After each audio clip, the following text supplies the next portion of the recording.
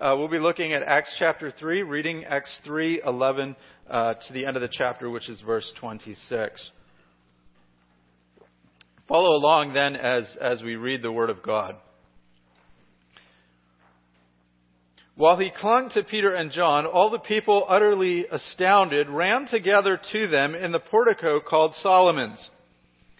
And when Jesus saw it, he addressed the people, "Men of Israel, why do you wonder at this? And why do you stare at us as though by our own power or piety we had made him walk? The God of Abraham, the God of Isaac, and the God of Jacob, the God of our fathers, glorified his servant Jesus, whom you delivered over and denied in the presence of Pilate, when he had decided to release him. But you denied the holy and righteous one and asked for a murderer to be granted to you. And you killed the author of life, whom God raised from the dead. To this we are witnesses. And his name, by faith in his name, has made this man strong, and whom you see and know, and the faith that is through Jesus has given the man this perfect health in the presence of all of you.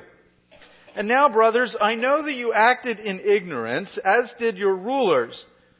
But God foretold by the mouth of all the prophets that his Christ would suffer. He thus fulfilled. Repent, therefore, and turn again, that your sins may be blotted out, that the times of refreshing may come from the presence of the Lord, and that he may send the Christ appointed for you, Jesus, whom heaven must receive until the time for restoring of all things about which God spoke by the mouth of his holy prophets long ago. Moses said, the Lord God will raise up for you a prophet like me from your brothers. You shall listen to him in whatever he tells you. And it shall be that in every soul who does not listen to him, that prophet shall be destroyed from the people. Who does not listen to that prophet shall be destroyed from the people. And all the prophets who have spoken from Samuel and those who came after him also proclaimed these days. You are the sons of the prophet and of the covenant that God made with your fathers, saying to Abraham, and in your offspring shall all the families of the earth be blessed. God, having raised up his servant, sent him to you first to bless you by turning every one of you from your wickedness. Let's pray this morning. Our gracious God, we just ask that you would speak to us from your word. We believe your word is living and active, and so we ask that it would be such in our midst. Give me the words to say today. May it come straight from the pages of Scripture, because that is where the power and authority lies. And we just praise you for your word. In your name we pray. Amen. I want you to think for a moment about the best ice cream sundae that you have ever had. And maybe some of you can remember the exact place you were when you had that ice cream sundae. Some of you I know of some places in York County where you can get farm fresh ice cream. None of that store-bought stuff that made straight from the farm, and it pardon the phrase, but it melts in your mouth quite literally. And when you have that ice cream, I know some of you have told us about that ice cream and said, this is where the ice cream really is. You have to go here. You have to taste this and experience it. Some of you are like that when it comes to restaurants, where you have a really good steak. And you come back and you say to your friends, your neighbors, or sometimes here at church, you really have to try this restaurant. The steak was delicious. Or when you go there, make sure you get this particular item on the menu. And you're not afraid to talk about it. And you're not ashamed to be an advertisement for that restaurant or that ice cream sundae, because you've experienced and you want your friends to experience, and you say, this is really good. You have to try it. Evangelism is just like that. That you've experienced the Lord Jesus Christ, that you know how wonderful He is. It is a joy to worship Him, to talk about Him, to know His death and resurrection. And evangelism should be because we know who Jesus is, and we want other people to experience Him. We are called to be a people who repent, and our main point this morning is we are called to repent. But I want you to think about it this way this morning, that repentant people call other people to repent. Those of us who have experienced Jesus Christ call other people to repent. We know that we are sinners and we needed to turn to the Lord Jesus Christ, and that involved repenting of our sins. And so when we share the gospel with other people and we are calling them to repent, we are not saying we are better than you. We are not saying that we have it all together. We are coming with what the Word of God tells us. That's where the authority lies in evangelism. But we are also coming to people as those who have experienced Jesus. And we know the joy of having our sins washed away. Repentant people call others to repent. So, I want you to think about this passage. We are called to repent, but I want you to think in terms of two levels, if you will, of application. The first challenge through this passage as we work through it is, have I repented of my sins? Do I know the Lord Jesus Christ as my Lord and Savior? And we should never be afraid to ask that even inside the church. Because there are sometimes people who come in and go through the motions. But ask yourself, am I ashamed to repent? Or do I rejoice in the benefits of repenting? That even as a Christian, when I sin, I shouldn't be ashamed of coming to the Lord again and saying, I'm sorry for my sins. I really blew it this time. And there is a joy in living in that fellowship with the Lord Jesus Christ. The second aspect is, so one is how it affects me. The second is, how does it affect my evangelism? Evangelism explains who Jesus is and calls people to respond by calling them to repent and turn. Evangelism is telling people about Jesus. It means proclaiming the gospel, but part of evangelism is calling people, inviting people, even with a measure of authority, telling people, you need to repent.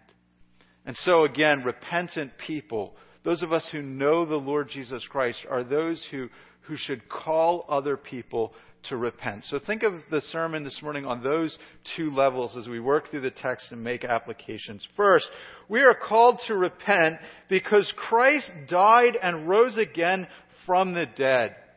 Peter gets right down to the basics of the gospel. And you remember last week we looked at the healing that Jesus does. They are walking into the temple. There's this man there begging for money. And Peter says, I don't have silver and gold, but let me tell you about Jesus Christ. And he says, in the name of Jesus, get up and walk. And we assume, because he says this faith in Jesus healed the man, that Peter said more than is recorded in the book of Acts.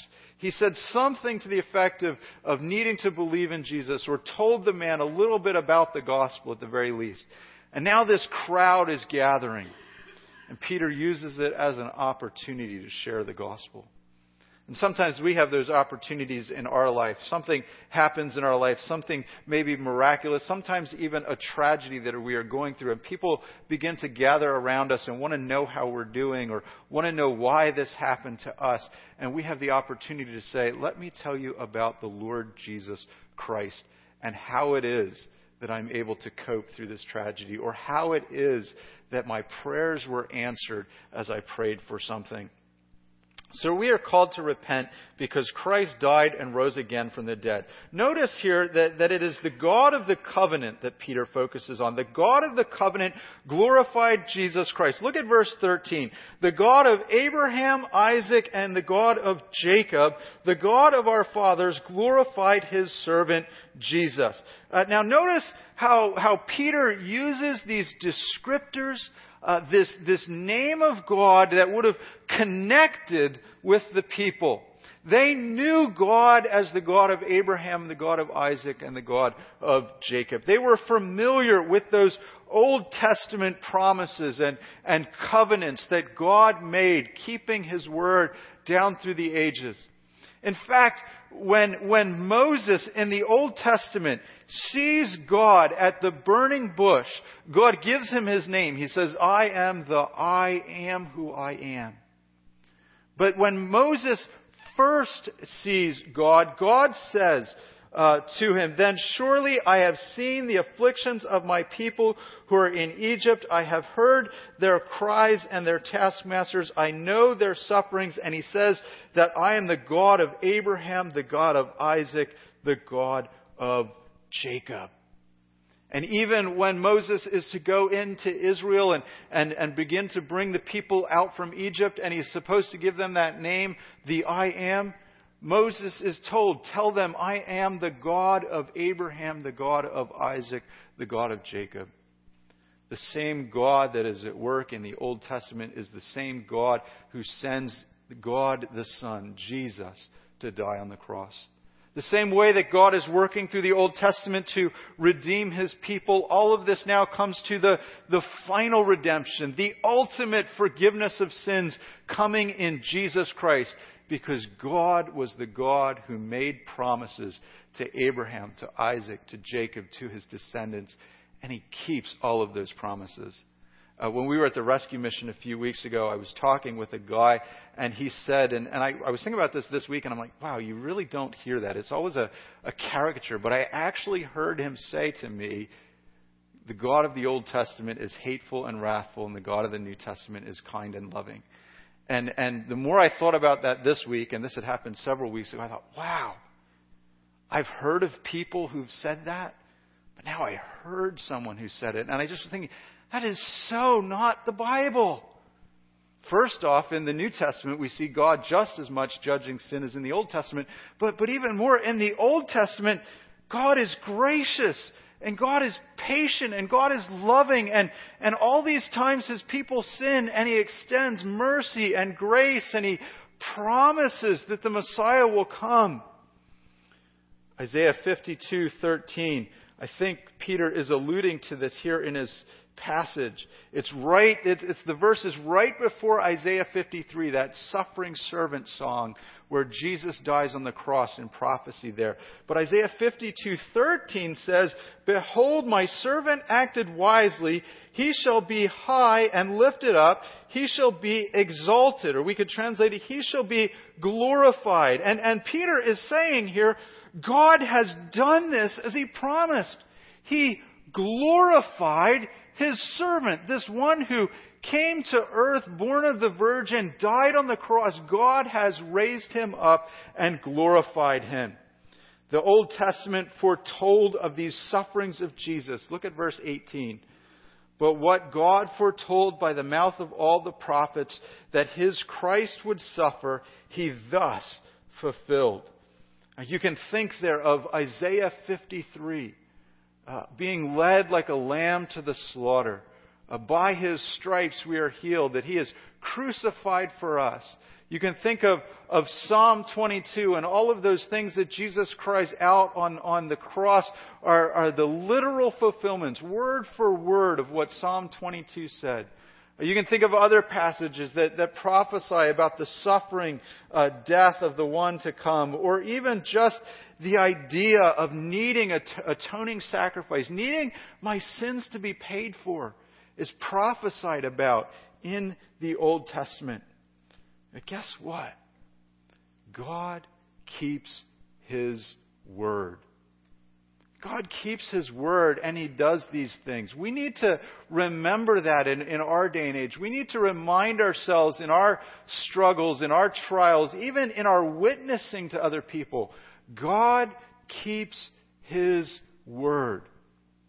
When we are inviting someone to repent, when we are inviting them to return to Jesus, we are telling them that Jesus Christ died on the cross for sins, and God kept His word. And the Word of God says that if you do not repent, if you do not return to the Lord Jesus Christ and receive the forgiveness of sins, you will be cut off. There will be condemnation. And God keeps His word. This is because God is the God who is in control of all things. Isaiah 46 verse 10 says that God is one who, quote, is declaring the end from the beginning and from ancient times things not done, saying, "My counsel shall stand and I will accomplish all of my purposes." When we are evangelizing, we are telling people what God has done. We are telling them about God. And we are telling them how wonderful He is, that He makes these unbreakable covenant promises. And you think about it. How many times in the Old Testament did Israel sin? A lot. How many times do we sin in our lives? A lot. But how many times does the Lord forgive their sins? How many times yes, the Lord brings phases of judgment and disciplines them because He loves them and sends them even into exile in Babylon. But even in Isaiah, promises to bring them out and promises the suffering servant who will be the ultimate forgiveness of sins. If God was going to rely on us or be dependent upon us to fulfill His word, if salvation was dependent upon me and how I respond to God, as if I am good enough to achieve or merit what He's going to do, none of us would ever be saved. We talk about salvation, it's by God's grace alone. That Israel over and over again cheated on God, broke the covenant, worshipped other idols, went into sin, and God did punish them at times, but He said, you know what? The strength of the covenant, the strength of these promises to Abraham, to Isaac, to Jacob, later on to King David, they depend upon me and my character and my goodness. And our salvation depends upon God and His character and His promises and His goodness. And when we are telling people the gospel, we are telling them about the goodness of God. Just like we tell someone about how wonderful a sundae is, ice cream sundae, or a steak, and we are saying, try this. We are telling people this is how wonderful God is, and turn to Him and find His goodness, because He is like no other. And we've sinned, and we've betrayed Him, and we, each of us in our own way, has gone astray and lived in rebellion to Him. But He offers that if we turn to Him, He will blot out our sins and forgive us. Peter's audience, of course, had crucified Jesus Christ, even though He was innocent. You can read about this, verse 13, 14, 15. At the end of verse 13, whom you delivered over in the presence of Pilate, and when he had decided to release Him, but you denied the holy and righteous one, and asked for a murderer to be granted to you, and you killed the author of life, whom God raised from the dead. To this we are witnesses. Verse 17, and now, brothers, I know you acted in ignorance, as did your rulers. Pilate, in judging Jesus, gets to a point, and Luke 23 actually quotes him as saying, I find no guilt in this man. It goes on in Luke 23 verse 14, you brought this man to me who was misleading the people, and after examining him before you, behold, I do not find this man guilty of any charges. Verse 15, look, nothing deserving of death has been done by him. Verse 20, Pilate addressed them once more, desiring to release Jesus in Luke 23:21. And they kept shouting, crucify Him, crucify Him, crucify Him. 1 Peter chapter 2:22 tells us that Jesus committed no sin and no deceit was found on His lips. He was innocent. And not just innocent of the crimes they were trying to get Him for, but He was completely holy, completely righteous. Whereas each one of us has in our sins fallen astray, walked away from God, fallen short of the glory of God, as Scripture said, Jesus Christ had never done any of these things. And so He's God the Son who comes to earth in His humanity, but He lives a perfect human life. And they kill Him.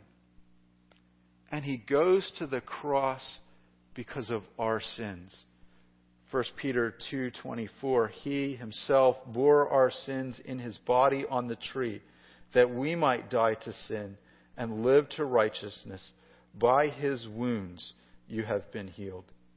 It's interesting, the phrase, the statement, the righteous one in Acts, I think is an allusion to Isaiah 53.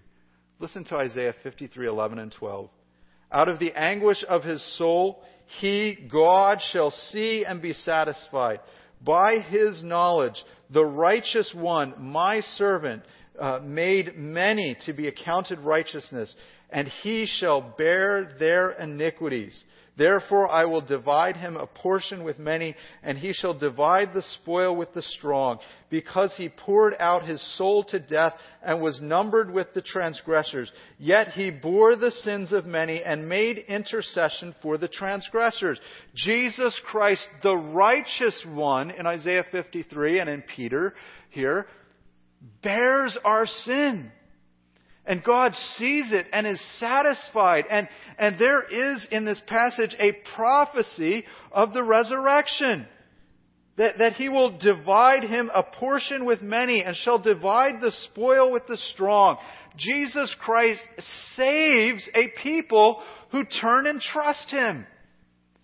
Because he himself is raised up, we too will be raised up one day if we trust in the Lord Jesus Christ. Let me just give you two applications to this first point. First, very clearly, believe Jesus died and rose again. Believe it. We sang this morning the song, The Creed, and we were saying, I believe, I believe, I believe. And such a wonderful thing it is to gather here today, and we're confessing something together.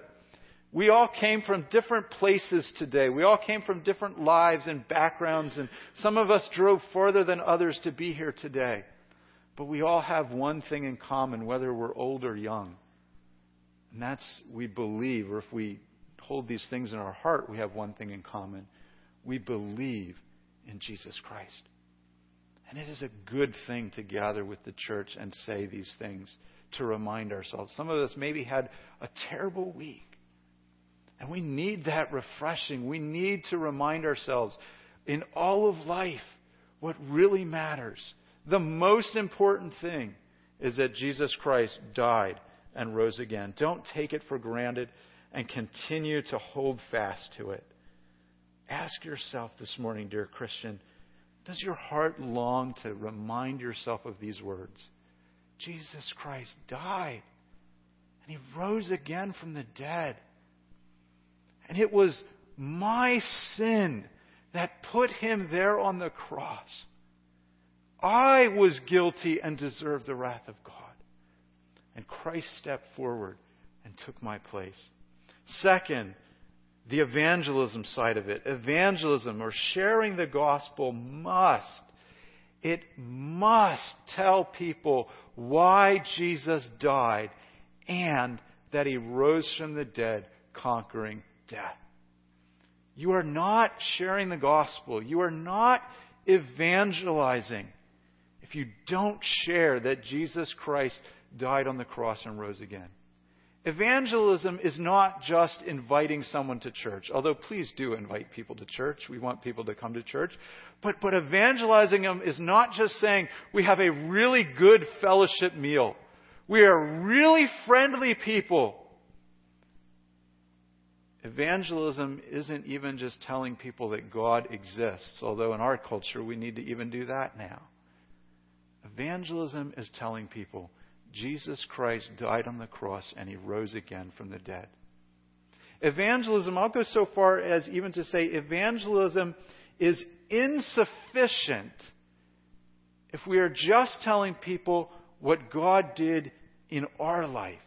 Now, there's nothing wrong with telling people what God did in our life. He has saved us. He has forgiven us. We believe in fellowship with God. But think of it this way. Where is the power and authority? A Buddhist will come to you and tell you what Buddha did in his life.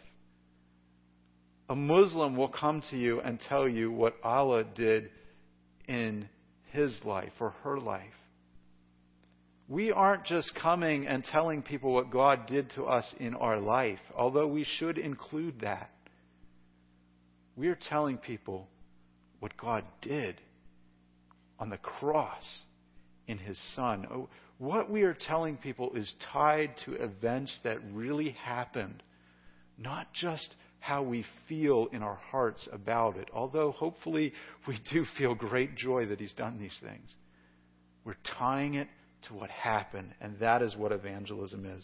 Even more, evangelism needs to point out in a loving and gracious way that we actually need forgiveness of our sins. The old concept was in evangelism, the way older theologians and pastors said it is, we need to give people the law. Meaning we need to point out to people we are sinners. And this is why Jesus came to die. We can promise them forgiveness of sins if they turn. But we have no good news to share with them if they don't also understand the gravity of the bad news. So take this back to yourself for a second. Do you see your need of a Savior?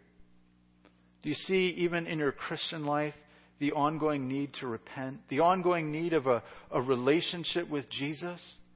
That we continue to trust Him for our salvation? Growing in the faith means that we have more of the Holy Spirit in us. And when more of the Holy Spirit is working in us, we are going to have a greater sensitivity to sin. And when we have a greater sensitivity to sin, there should be a greater turning to Jesus. That even as a Christian, we're not ashamed to repent. You know, one of the reasons that unbelievers think that Christians are hypocrites is because sometimes, let's be honest, we are. We need to remind ourselves and remind other people we are just as much being repentant as we are calling other people to repent. Second, this morning, we are called to repent so that we might receive the forgiveness of sins and enjoy a future with God. To be saved, a person must repent and turn. The blessing of forgiveness is our sins are blotted out. So you have verse 19, repent therefore and turn back. Repentance is when you are heading one direction, you are walking away from God, and you turn. And you acknowledge sorrow for your sins. You see that what you're doing leads to death. And you say, I don't want that. And it literally means to turn. And you are turning to God. And in that turning, there is a knowledge of sin and a sorrow for sin. That I have messed up. I have walked away from God. And I need this forgiveness. Repent, therefore, that your sins may be blotted out. Did you ever spill something on a book? I have a couple books in my office, and they have some coffee stains on them. You know, you're reading the book, and you're flipping, and you drink the coffee, and it dribbles. Maybe that doesn't happen to you, but it happens to me. And what do? Right away, you run and you get napkins, and you try to blot it out. Coffee stains do not come out of books. I know. I had one time, I had probably 10 books spread out, and they're all open, and I'm using other books to hold certain books open, and I reached for the cup of coffee, and I spilled it just all over the desk. And I could probably, give me enough time, and I could probably pull the books and show you exactly which books it was that day. And you run like crazy to blot these things out because you don't want your good books ruined. You don't want your wife to see that you spilled coffee on the good books that you spent with your money. But more than that, we need our sins blotted out. When I blotted out those coffee stains, the coffee stains are still there. Praise the Lord, when Jesus blots out our sins, they are no longer there. He wipes them away. It is better than the modern day whiteout where we just cover up the mistake that we made on our paper. The idea of blotting it out, in the ancient world, paper was at a premium. And so you would often reuse parchments or pieces of paper. And you would take the old ink, and paper was much tougher, so you could wash it a little bit and scrub it. And you would literally blot out that old stuff that was written there. And we discover documents all the time in archaeology and stuff of they can now scan these documents using electronic things, and they can actually see what was behind what had been written on the paper, because there are still little bits of that stuff that had been blotted out there. It's just a fascinating science. But when God blots out sin, there is nothing there to see anymore.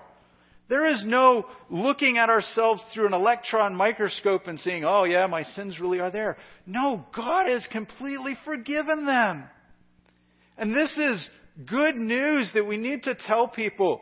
But you only get this forgiveness if you turn to Jesus Christ and repent.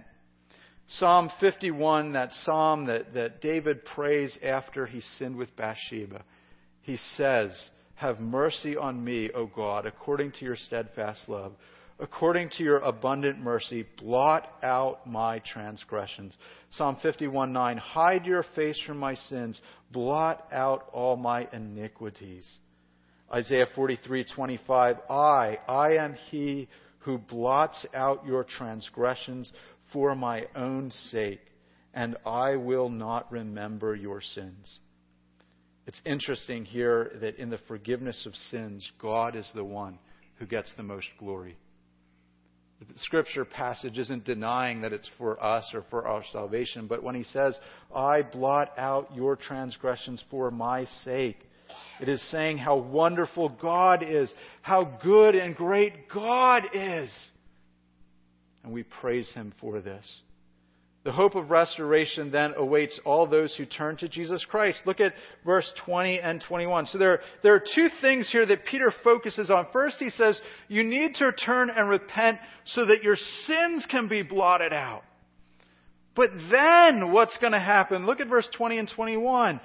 That times of refreshing may come from the presence of the Lord, that he may send the Christ appointed to you, Jesus, whom heaven must receive until the time of restoring all the things about which God spoke by the mouth of his holy prophets long ago.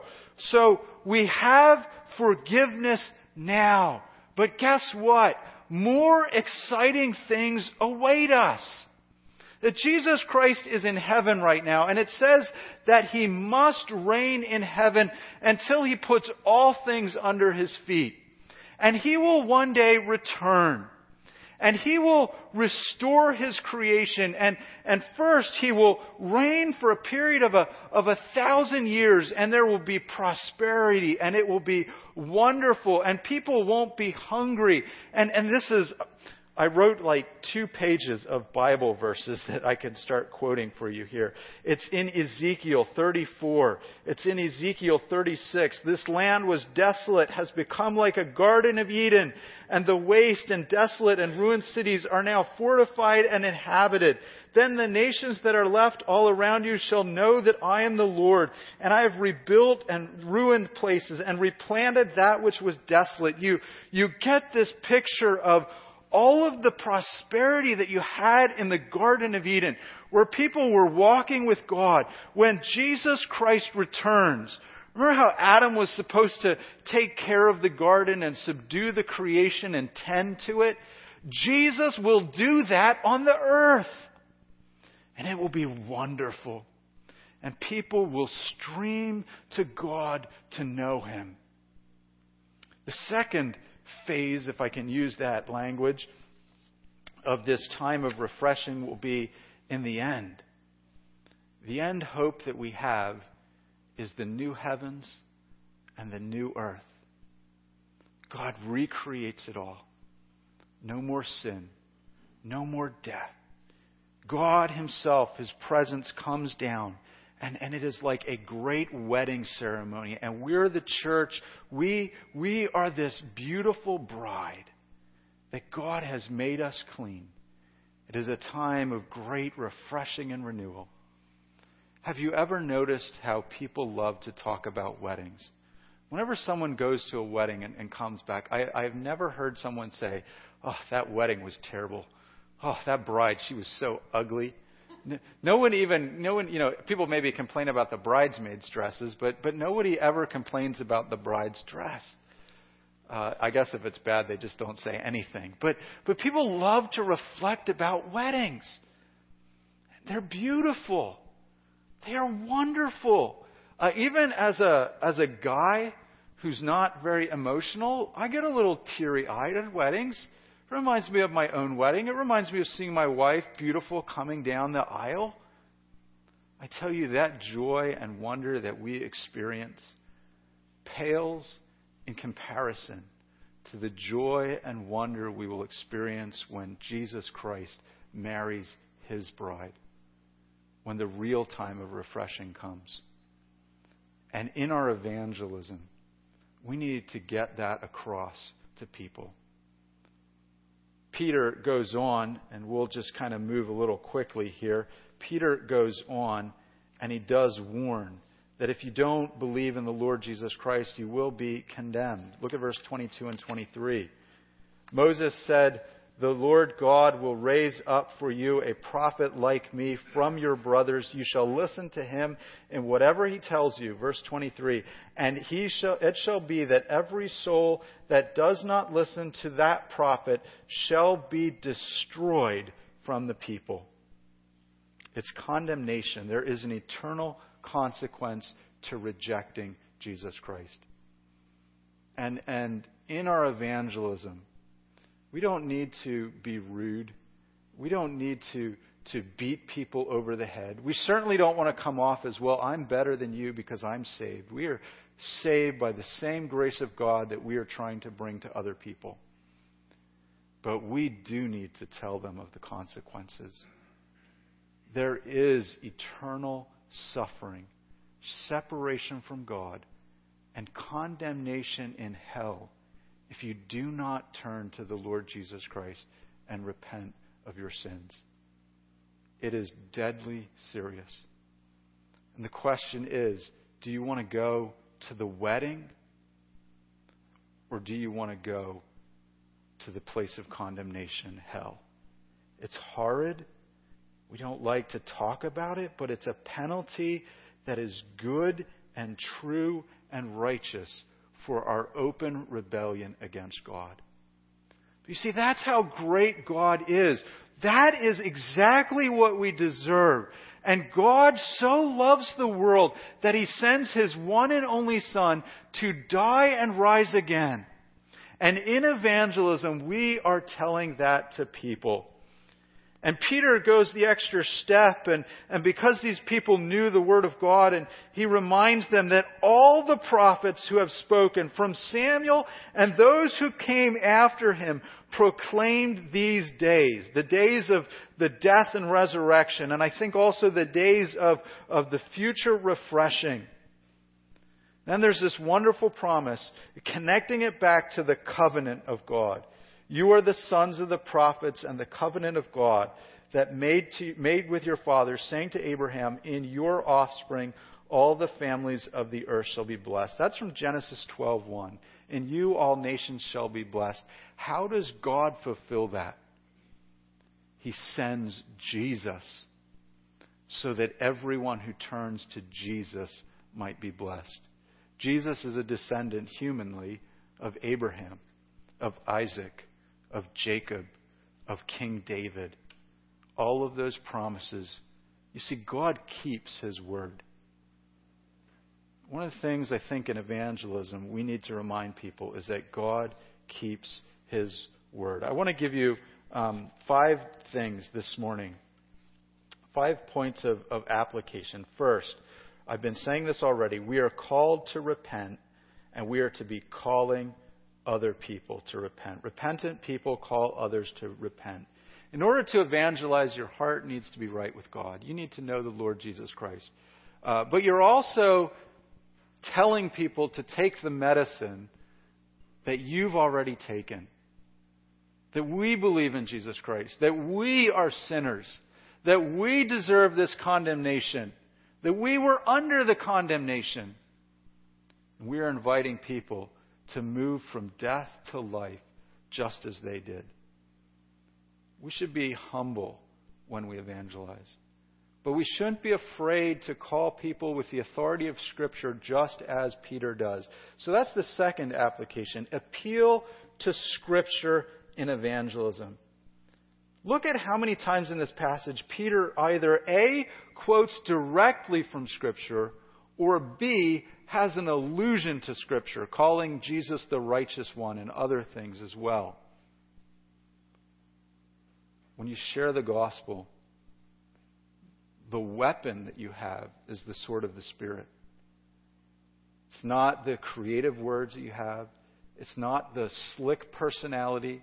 It's not because you're cool. It's, some of us are just terrible at talking to people because we just don't know what to say. We get all tongue-tied. And I'm not saying that to put anybody down. I've had those moments where I'm like, blah, blah, blah, I don't know what to tell you.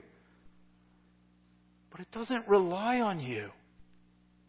You don't change people's hearts. The Scriptures do. Because the Holy Spirit promises to use the Scriptures. When you evangelize, use the Scriptures. If you don't know what to say to someone in evangelism, just memorize at least one Bible verse. Pick John 3:16, or pick Romans 10:9 and 10, or pick 1 John 1:9. Just one verse that if you can get nothing else out, you can bring that verse. Third, the resurrection. The resurrection. What has amazed me as I've been studying this passage, and you look at all of the preaching in the book of Acts, how much time they spend talking about the resurrection. When was the last time you heard someone in their evangelism talk about the resurrection?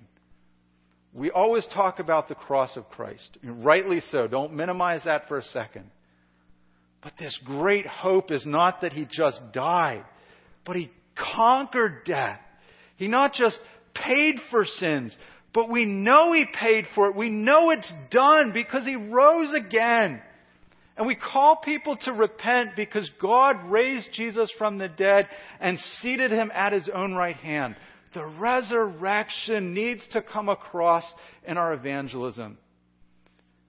Let me also encourage you to consider one of the motives for evangelism is beauty. The beauty of who Jesus is. The beauty of the gospel. When I was in Bible college, I can't tell you the number of times people would try to motivate us to be evangelistic by giving us a guilt trip. Now, sometimes we did need a kick in the pants to say, we got to go tell people about the gospel. Sometimes it was appropriate. But sometimes it just turned those screws. And you do it not because you love Jesus, but you do it because, oh man, I'm going to get a bad grade, or I'm going to feel guilty here if I don't do it. And we miss out that there is this love that Peter has for Jesus and the apostles have for Jesus, that they cannot stop talking about it. Peter talks about the restoration. Peter is not just, if you'll pardon the phrase, giving people fire insurance. He's not just selling them a get out of jail free card. He's giving them this wonderful hope that awaits, that this is beautiful, that this is wondrous, that this will be God fulfilling all of His plans. And don't you want to be a part of this? That we allow the Spirit to stir in people not only the guilt of a conscience that now understands what sin is, but a sense that they are missing out on this beauty of who God is. I'd encourage you, as you talk to people, talk about the wonders of Jesus. And part of that wonder is how bad our sins are. We fail to understand, I think, sometimes the depths of our sin. And the greater depth that we see it to have, according to Scripture, the greater Jesus looks in light of that. And that's amazing. The final challenge that I want to leave you with is pray for an opportunity, even this week. Pray for an opportunity to share the gospel. And if you're taking notes, I'd encourage you just to write this down. It's a little prayer. Dear Lord Jesus, I believe you really are a wonderful, merciful Savior. Please give me an opportunity this week to share the good news with somebody. Jesus, I really believe you are a wonderful, merciful Savior. Give me an opportunity this week and in the coming weeks to share that good news. You will be surprised how God will answer that prayer. But God does answer prayers when we pray for the lost. Let's close in a word of prayer ourselves this morning. Our gracious God and Heavenly Father, Lord, we just come into your presence today and want to delight ourselves in you. We marvel. We are astounded by your beauty. This great wedding ceremony that awaits us that we can't even begin to wrap our minds around. That the dwelling place of God is with man. And that great covenant marriage vow that you are our God and we are your people. And you wipe away every tear, every pain, every sorrow, every trial. Death is no more. Just how wonderful that is. And we believe that as we trust in you, we will experience that. But give us courage, Lord. Give me courage, even as a pastor, to be evangelistic, to talk to other people, to bring it up in those conversations. Oh Lord, we pray that your Holy Spirit would be at work in our midst. In your name we pray. Amen.